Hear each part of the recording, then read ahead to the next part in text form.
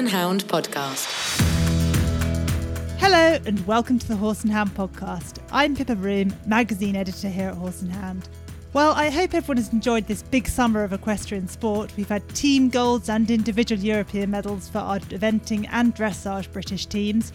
All the action from Burghley, Hickstead, the National Dressage Championships and so much more. So I hope you've all enjoyed watching, attending those events, and maybe hopefully getting a bit of time for your own horses as well. On this month's podcast, we managed to bring together two legends of the sport in brothers John and Michael Whitaker. They join us to talk about their childhood together, pretending to be each other, and what keeps them going in show jumping. So, with no further ado, let's put our feet into the stirrups and get started.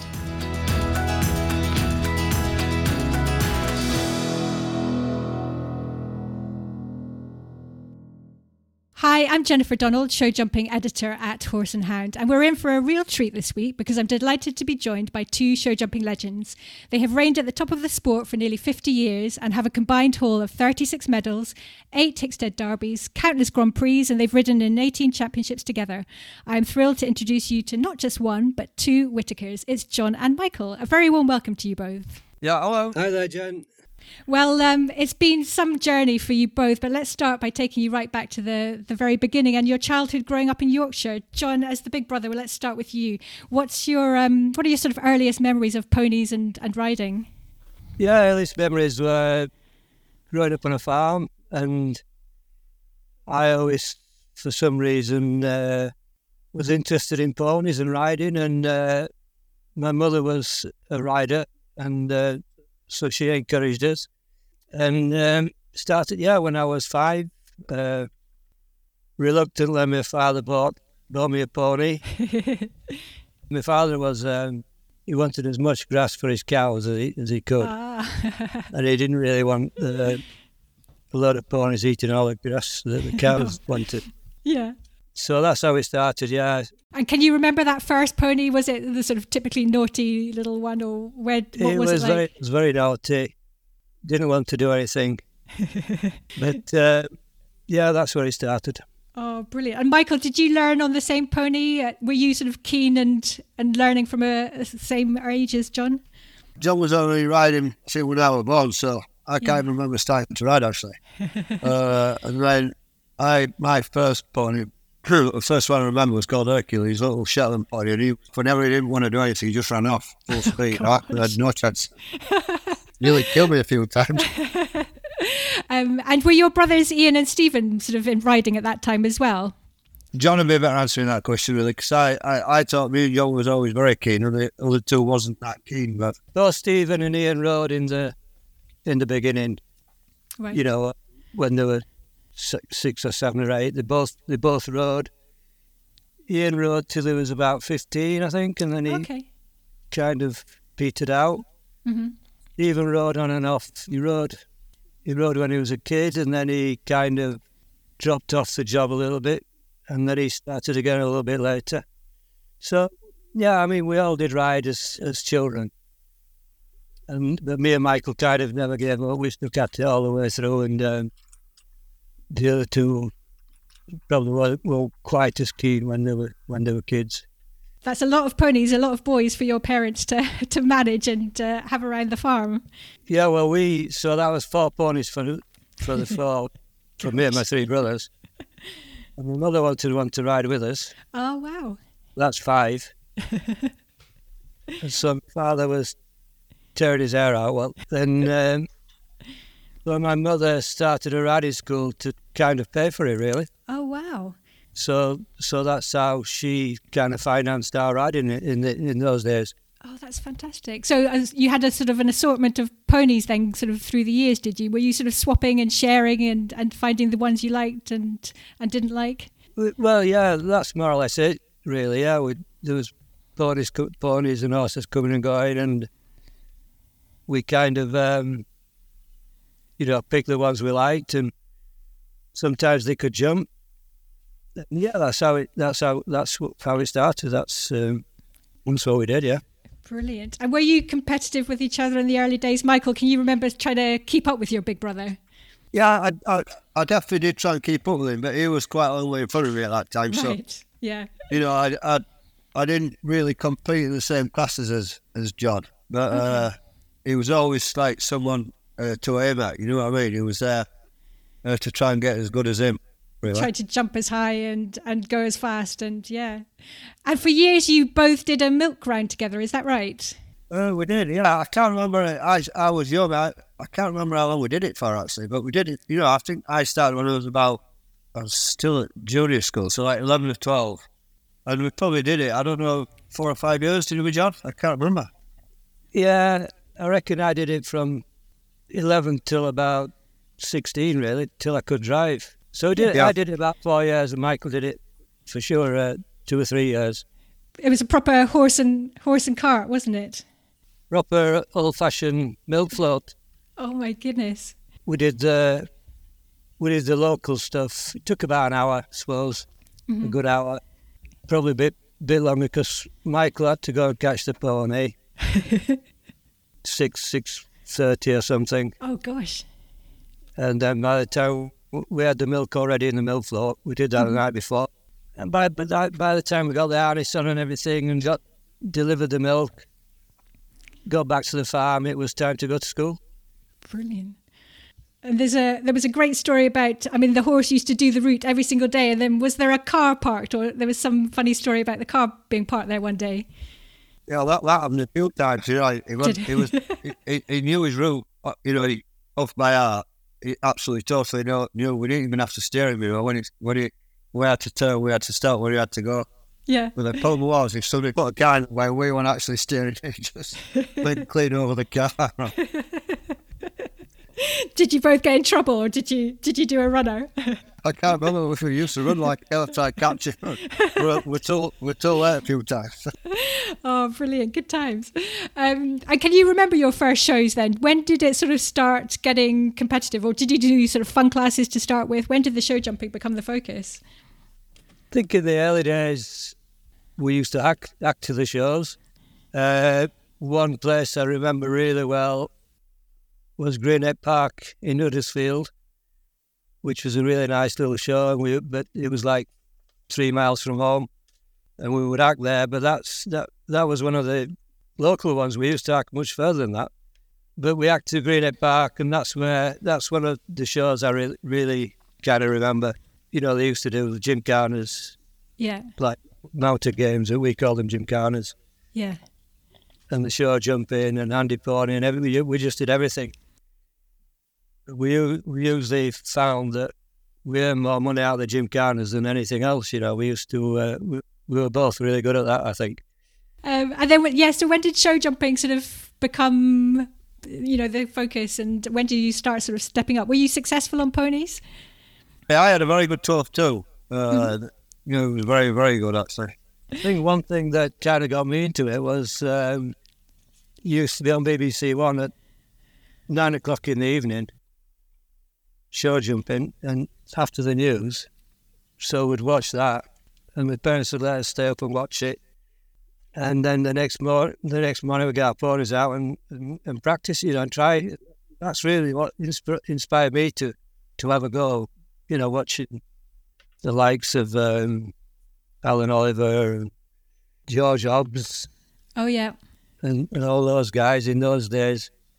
And then we'd get the ponies out the next day, and we'd have a plank of wood rested on some bricks. Then we progressed to barrels. So, but really, you know, it was primetime TV in those days. Yeah, absolutely. And it inspired a generation. And, you know, it's sad that it's not on still, but it obviously stood you in good stead. And so you progressed, you started, you moved, what stage were you when you moved on to horses, both of you? Did you do it at the same time, or again, Michael, were you a bit behind? Yeah, I was a bit behind John, but I probably had better ponies than John. I definitely had better ponies. And then when I was about 13, 14, I just started riding horses as well. So I was, you know, at one point I was riding 12 twos and horses actually. Oh my goodness. You know, I would have had it a fair bit easier than John. He was already kind of established by the time I was 14. So 13, 14, he was he was 18, 19, you know, so quite established when I was coming onto the scene, really. It made it a lot easier for me. Did he? John, you were out on this sort of the show jumping circuit by that stage then, were you? What was it like in those days? That must be a far cry from 5-star shows every weekend like now. It's a million miles away from where it's like now. When we started, I started going to, bigger local shows. Mm-hmm. And there was basically three classes in those days, like Folks Hunter B and C and Open. People even used to take their own practice fences. That seems crazy nowadays, doesn't it? It's, Yeah, but it was good times, you know. We had some really, really nice, lovely little country shows in Yorkshire, and travelling around those and meeting people, you know, seeing people like the Barkers and Harvey Smith, Graham Fletcher. Kind of, we had some good riders in Yorkshire that we were trying to beat, and I think that stood us in good stead. You know, it was, if you beat somebody like Harvey Smith or Graham Fletcher, you felt like you were getting somewhere. So yeah, raise the bar for everybody. Yeah, so those shows in those days and the riders we were up against quite often, I think it set us in good stead. Definitely. Can you remember the first time you actually went abroad as well? That must have been a milestone moment for both of you, like a huge deal, I imagine. Yeah, my first Nations Cup was in Poland, and in those days to send the young riders, because none of the older ones wanted to go to Poland. They sent us to Poland. I think Neil, I'm not sure if Michael started off in Poland, but I remember Jeff Billington started off in Poland, and in those days that was a massive thing. Like nowadays, Brexit's made it quite difficult to travel, yes.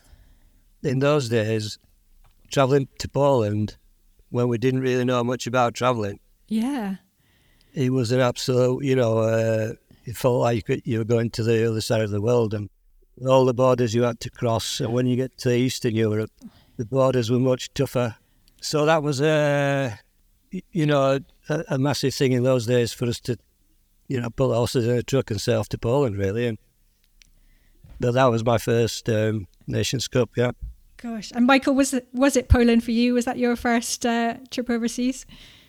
No, the first time I went to a show in Denmark, actually, indoors. Tell you who I went with was Ellen Treadwell's parents in the same wagon. Yeah, they came with us. So yeah, another proper adventure. I mean, Denmark's it was. Yeah, it was a mile away. It was. And at what point then, Michael, did you start to think, okay, I'm quite good at this. I could start to make a career out of this. Do you think? Was there a milestone moment or a good class that you won, or was it just a feeling that you thought, right, this is the job for me kind of thing? Yeah, I think for me, when I was 16, I won the Cock and Horse at Yorkshire Show. So I thought, right, well, I'm definitely the man here. Yeah. I think that was it for me. And John as well? To be honest, same. I was a bit older when I won it, but I remember doing quite well, around the normal local shows. Right. Jumping up and stuff, but they'd probably be like 140. So at the time I had 2 7-year-olds, Ryan's son and Singing Wind. Yeah.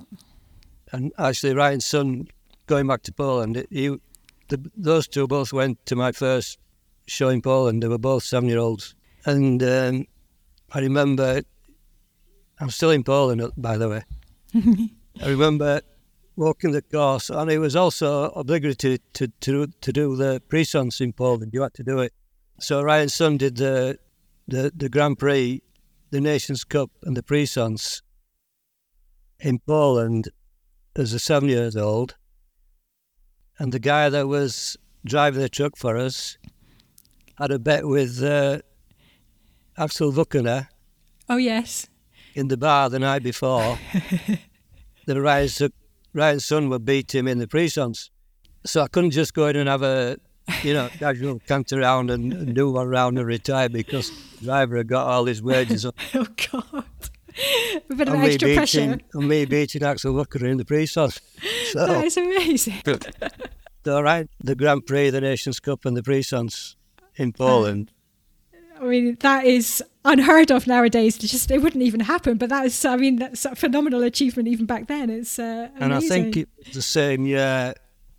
I think it was. I can't remember exactly if it's the Yorkshire Show, but went to the Yorkshire Show with Ryerson and Singing Wind. As I say, I've been doing quite well around the local normal open classes. And basically, the first day of the Yorkshire Show was a disaster. Oh, no. No, probably not a really disaster, but it felt like it. You know, Yeah. like three down probably with both off. So driving home in the truck with my father, I kind of was a bit disillusioned. I was thinking I was out of my depth and didn't really want to go back. So my father convinced me to go back. He said, "Listen, we're going to have to go back because we've paid the entry fees." So Typical Yorkshireman. went back the second day and I won both classes. Oh my gosh. First class with Singing Wind and the second class with Son. And then I went on to win the Cock of the North on the third day. Oh, wow. A very good lesson in perseverance then. Yeah, and I think that stuck with us, you know, right through. I mean, he must have been a huge influence, like you say. Things like that just stick with you, don't they? The memories like that from your parents. Yeah, they do. And winning that gives you massive confidence. You know, the next show you go to, they said, "And here is John Whitaker, the winner of the Great Yorkshire Show," and it kind of lifts you. Yeah, wow. And from that kind of springboard then, you know, over the years, you've won everything now from Olympic medals to Hickstead derbies to puissance classes and everything. Starting with you, Michael, what have been your biggest wins? What are the ones that you've been most proud of over the years? Yeah, I think obviously the first time you win Hickstead derby is always, you know, that's one. Especially in them days, you know, it was massive, really. Yeah. And you were very young at that time as well, weren't you? Yeah, well, I was 20, yeah. Yeah. But the horse I rode, Owen Gregory, he's been around it a few times before with the owner's daughter, Anne Pennick, and he'd always actually gone very well, you know, with her around there. Yeah. So I think I had it a bit easy at the time. Helped you a little bit. It helped me a bit, yeah. Then I think the other probably, you know, obviously winning the big Grand Prix or what I mean, you know. But I think the other one was Rotterdam European Championships. Oh, yes. I think early 90s. Like we won the team and then John won, I was second, you know, individual. To finish second and next to your brother on the podium is, and for you, John, I guess must have been special for you too. He beat me by 1 pole, actually. Oh. Yeah, that could be a bit annoying. could easily be the other way around, but it wasn't. Yeah. Oh my goodness, John! Yeah, I know that was one of your most proudest moments, is it? Yeah, definitely. And looking back at that, the previous ones in Dinar, I think we were lying. Can't remember exactly, but going into the last day, we were both in medal. You know, either in medal. We were first and second. First and second, yeah. Going into Dinar, you know, final day, we were lying first and second, and I slipped down to third. I got. What was third or second there? Yeah, you were third at Hopscotch, yeah. Yeah, so I went out to third and Michael just missed out. Oh, gosh. So on the Sunday morning in Rotterdam, I think Michael said to me, he said, "Well, at least if one of us wins it, it'll be all right." Oh, yes. And I agreed. I said, "Yeah, that's at least if one of us wins, it'll be all right." And we were first and second, so we improved from Rotterdam. Yeah, I mean, we improved from Dinar. Mm-hmm. I mean, at the time, I think what we did in Dinar was good, but yeah, when you get so close and you lose it, at the time it doesn't feel that good, you know. But then to actually do it in Rotterdam, and I think I've been also second with Ryerson at Hickstead, so I've been knocking on the door a couple of times, you know, and not quite done it. So to actually, you know, win something like that, you know, a European Championship, it's a step up. You know, it's like you know, you only get shots of those championships, you know, every couple of years, and so to actually pull it off was very good. Absolutely. But I did have a very, very good horse. Yeah, we're talking about the Great Milton, obviously, at that stage. Yeah. Michael, were you on Monsanto for that championship? Yeah, it was unbelievable. He tried, really. So yeah. Yeah, John, we obviously can't have this conversation without talking about the great Milton. I mean, he must be, hands down, your sort of all-time great horse. Well, yes, definitely. I mean, Ryan's son really got us on the map and did some great things, but like Milton was just a little bit better, Yeah. Basically. I thought I always saw myself as being very lucky to get Ryan's son in the beginning, and then to get one, straight after Ryan's son like Milton was, just unbelievable. So, Milton was the best horse I ever rode. And obviously none of this story would happen without these amazing horses. And Michael, you've had some superstars as well as Monsanto, haven't you? Yeah. I mean, I'm Gregor for a start. We did Derby, and he did other very good things as well. And Gregor, Amanda, she did the Olympics in Los Angeles. Them two kind of got me off to a very, very good start. Then I think probably Monsanto then after Amanda, I think. Mm-hmm. Probably I'd even after them, like Midnight Madness and Two Step, and they were very, very good horses. Yeah. And you've been known to swap horses, occasionally borrow each other's horses. There's been definitely a Hickstead Derby. Was it with Gammon, Michael, you borrowed? Yeah, that was just a chance. John was away somewhere and I turned up at Hickstead, and Claire, John's wife, said, "Oh, I wish I knew you were coming. You couldn't ride Gammon." I said, "Well, I still can because I've only got two here." Oh, yeah. Fantastic. So I basically got on it, jumped around the Derby trial clear, thinking halfway around. Well, it's unbelievable, this horse. Oh, wow. And you went on to finish second, was it, in the actual Derby? Yeah, but I had a bit of a cock up in the wall because I jumped just before I went in. I jumped a big vertical, and he actually got a bit of a misunderstanding, and he nipped out. So I said to Claire, "Has he ever done that before?" And she went, "No." Oh, God. And then I had to go in the ring, so... Oh, no. First few jumps, I kind of overrode him, really. And then once I settled, I got into a double ditch, but I just totally overrode him. Gosh. And then after that, I settled down, and he kind of had that mishap before I went. I think he probably would jump clear, actually. Well, he did the year after Johnny jumped clear. Yeah. But anyway. Gosh. He was a brilliant horse, wasn't he? I got him ready for John, I think. Yeah. And John, vice versa, you borrowed, or you ended up with one of Michael's at the Olympics. Yes, Calvaro. At the time, Michael had a few top horses, and I didn't really have a horse capable that year for the Olympics. And in general, we were a little bit short of horse rider combinations, suitable for the Olympics. So Michael said, "Do you want to try Calvaro?" So I rode Calvaro that year, and it was good. He was a good horse. Yeah, he was one of the best that year at the Olympics, wasn't he? He did incredibly well. So good. Yeah, swap. he jumped clear the first round of the team, and then that kept us it got us into the second round anyway. Yeah, it was it was good, for a kind of, if you like, a catch ride to. For it all to work out, really, for him to go well enough to get picked for the team and then do quite well at the team. Nice one. You never lent him Milton to Michael then? No. I don't think I never sat on it. Never mind. Did you not? That's so mean. You kept me away from that one. Yeah. But you mentioned obviously competing against each other in the Europeans and great times like that. But what happens when you're in a jump off together? Do you become rivals at that point? Do you help each other out in a jump off, or what's the sort of rivalry between you two in competitions? I think we probably, I definitely do, but we just treat each other like any other competitor. If John's winning, I'm going to try and beat him. If I'm winning, he's going to try and beat me. But if I can't win, I'm very happy if he wins, basically, and I think it's vice versa, Like, say, like a big class at Olympia or something, if I'm winning and John beat me, I'd be slightly sick, to be honest. Only slightly, though. Yeah. I think, to be honest, it's helped us both because, anyway, my thinking is, well, if he can do it, I can do it. Yeah. You know what I mean? I think I think it's helped us in many ways because, Yeah, definitely. you know, if your brother's in the lead, you think, well, I can beat my brother. Yeah.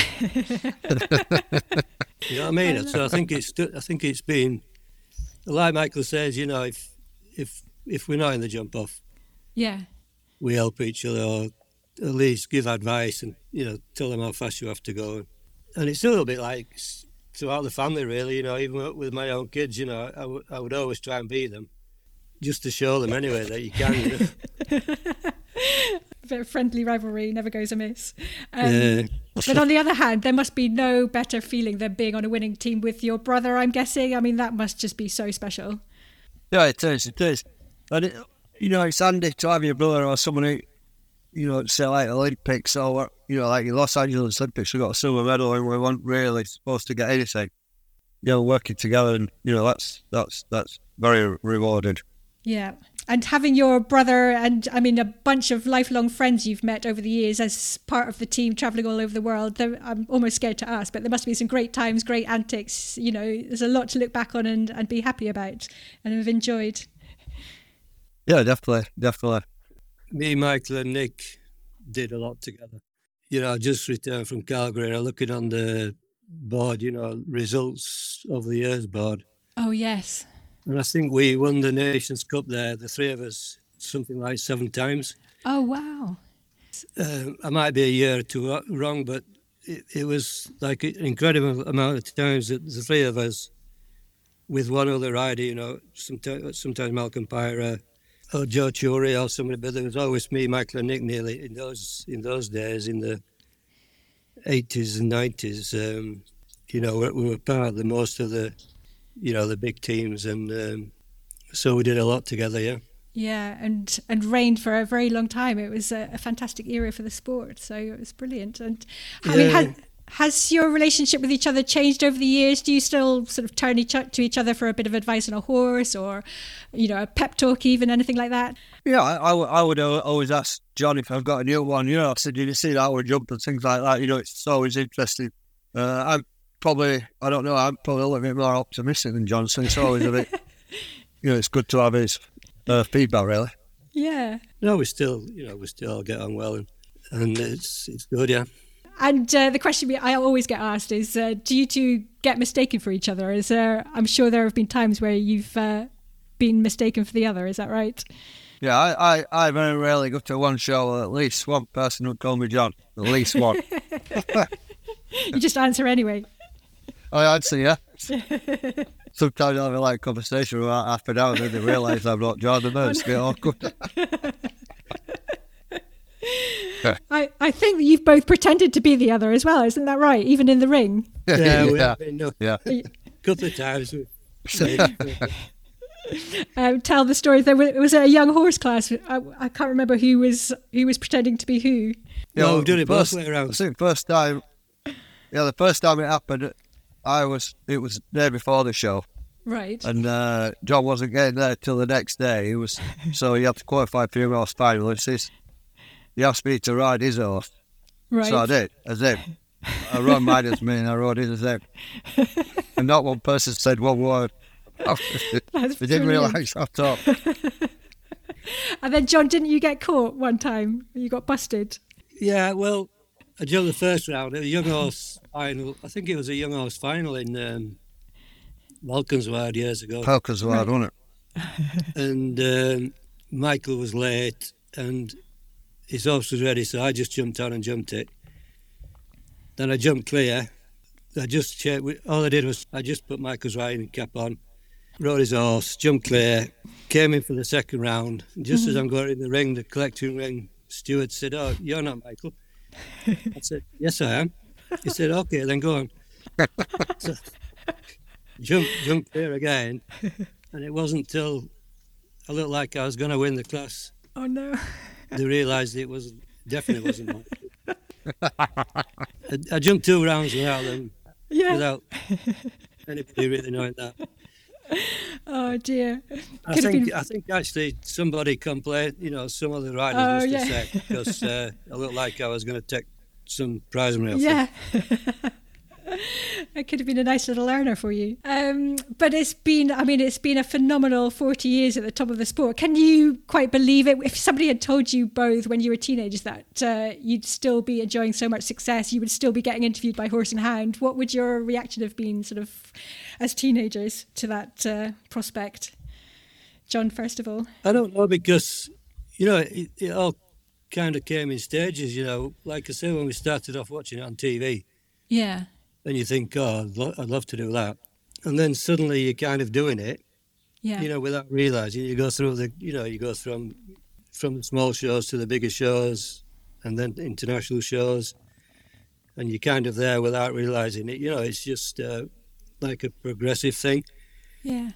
And then you think, where's my next good horse coming from? And then it turns up. And like even now, people ask me, when you're going to retire? I said, well, as long as I've got a good horse and I'm capable of riding, at least capable of thinking I've got a chance to win something.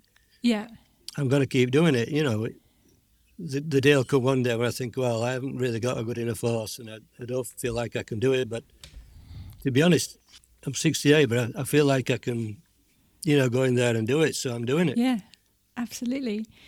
And Michael, the same. Are you? Do you sort of look back and appreciate how far you've come in the same sort of way, or? Yeah, I do look back. Every now and again, I think I've had a right, like both of us, I had a really, really good career. Mm-hmm. I suppose I've been lucky to get the horses and lucky to be in the right place at the right times, things like that. But we both worked very hard as well, so it's not like it's been easy for us either. We've had to work hard and like John said, keep looking for where the next horse is coming from, and so it hasn't actually been given to us really. We've had to work at it. And is that right, John? You think? Yeah, 100%. Like still working harder now than I ever have done. I think finding the next good horse is always been a challenge, and quite often you find them just by being at the right place at the right time. You jumping young ones all the time. Like I've ridden 3 young ones this morning, and I'm kind of thinking, well, these are quite good, but it's finding that next good horse is always the challenge, and producing it and getting it, training it, getting to the right, producing and training them and hoping for the best. Sometimes they turn out good and sometimes they don't, but that's always a challenge. Thinking 2 steps ahead of what might be and things like that. And always looking forward and thinking positive. And I think what we said earlier, our father, he was the biggest optimist that ever walked on the earth. He kind of said that it is not to give up and just keep trying. Fantastic, I think that's what we've done, really. Definitely.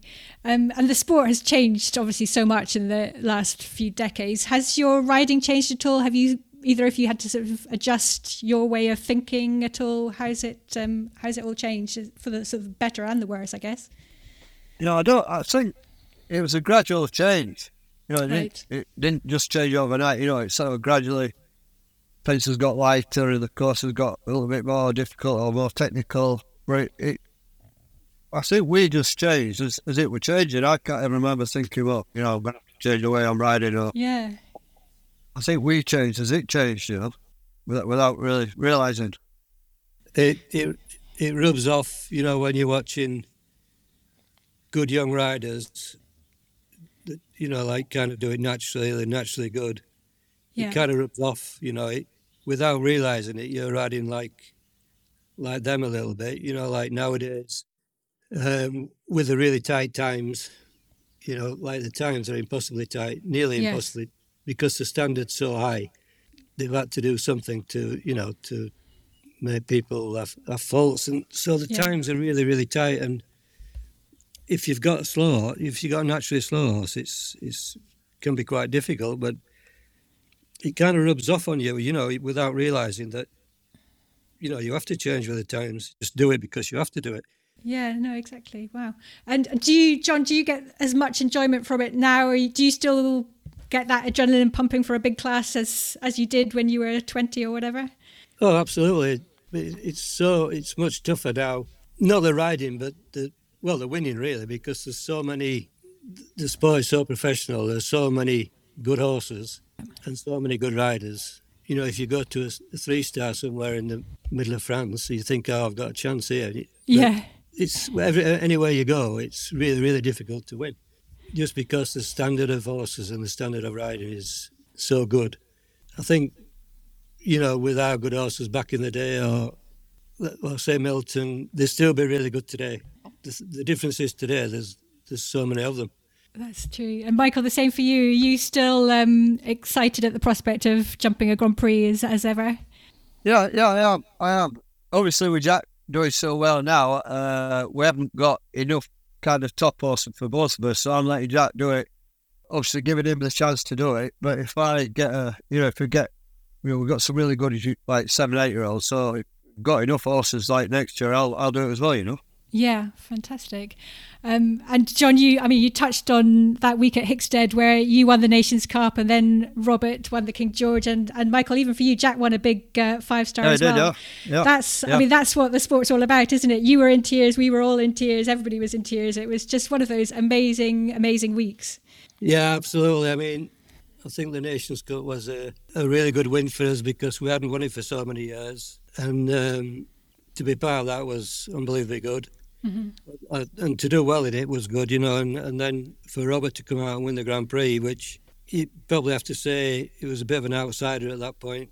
Yeah. The horse has really been jumping good and really improving, but you think, well, it's not quite ready to win yet. But so when Robert pulled that off, it was a very good moment and a very good weekend. And Michael, as well for you, I mean, you must be so proud of what the whole Whitaker family has become and what it stands for now. It's incredible.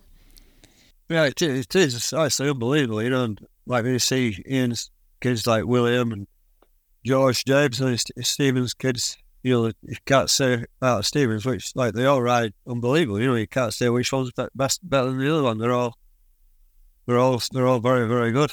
So yeah. It is unbelievable. Definitely something in the genes. Well, it's hard keeping up with them, to be honest. Yeah. Well, after 2 such distinguished careers, I can't believe there is, but is there anything else you'd still like to achieve in the sport? Is there one more Olympics in either of you, perhaps? I think I've got more chance than John. Oh, maybe not. Maybe not. Actually, the Olympics are next year, aren't they? Yeah, you're running out of time. I think John's got more chance than me for next year. Yeah, it's not out of the question, but I just kind of feel we've been there and done that, and I'm not sure if you really want to put yourself through all that kind of pressure. My horse is good. I'm not sure there's so many, like, I won't say better horses, that's the wrong way of putting it, but there are some class horses on the circuit, and if I thought I had a really, really good chance of winning it, I would be up for it, but I'm not just sure if I feel like that at the moment. But yeah, I won't put it out of the question, but I can't see me doing another one after this. 2028, Los Angeles, is it? Yeah, is it? I think it's in Los Angeles. Yeah. I think that's a bit of a long shot. You never know. You never know. Brilliant. Well, finally, John, starting with you, what, just to put you on the spot here, what do you most admire in Michael, and what's been the best part of getting to share this incredible journey with him? He hasn't changed, you know, he's had a lot of success and he's still the same. And the class has never been, he's never won till Michael's been, you know, he's unbelievably fast rider. He doesn't give up. Mm-hmm. And like I say, if you're in the lead and Michael's to come, you don't know you've won till Michael's been, that's for sure. And Michael, the same question about John. What do you most admire in your big brother, and can you imagine the past 4 decades without him by your side? No, definitely not. I mean, John and I done it. I don't think I'd have done it, you know. Mm-hmm. A lot to thank him for. Yeah, definitely. I think just the way he rides, actually, that's always consistent. You know, you never see him pulling one about. Just the way he rides. Fantastic. Well, it's been an incredible era for you both, and for us to get to enjoy it as well as spectators. So thank you very much both. It's always a pleasure talking to you, and it's been really great to have you on the Horse and Hound podcast. So thank you. Yeah, thanks a lot. Thank you. Yeah, thank you. Good luck, Olympics, John. You said it now. 2028, here you come. I'm going to go out for a run. Yes. Thank you so much to Jen and the brilliant Whitaker brothers for that super interview. We'll be back on the podcast at the end of October when we'll be speaking to one of the dressage stars. Plus, we'll hear some advice on conditioning horses going into winter. Do join us then. In the meantime, if you're enjoying the Horse and Hound podcast, please rate or review it in your podcast app to help us spread the word.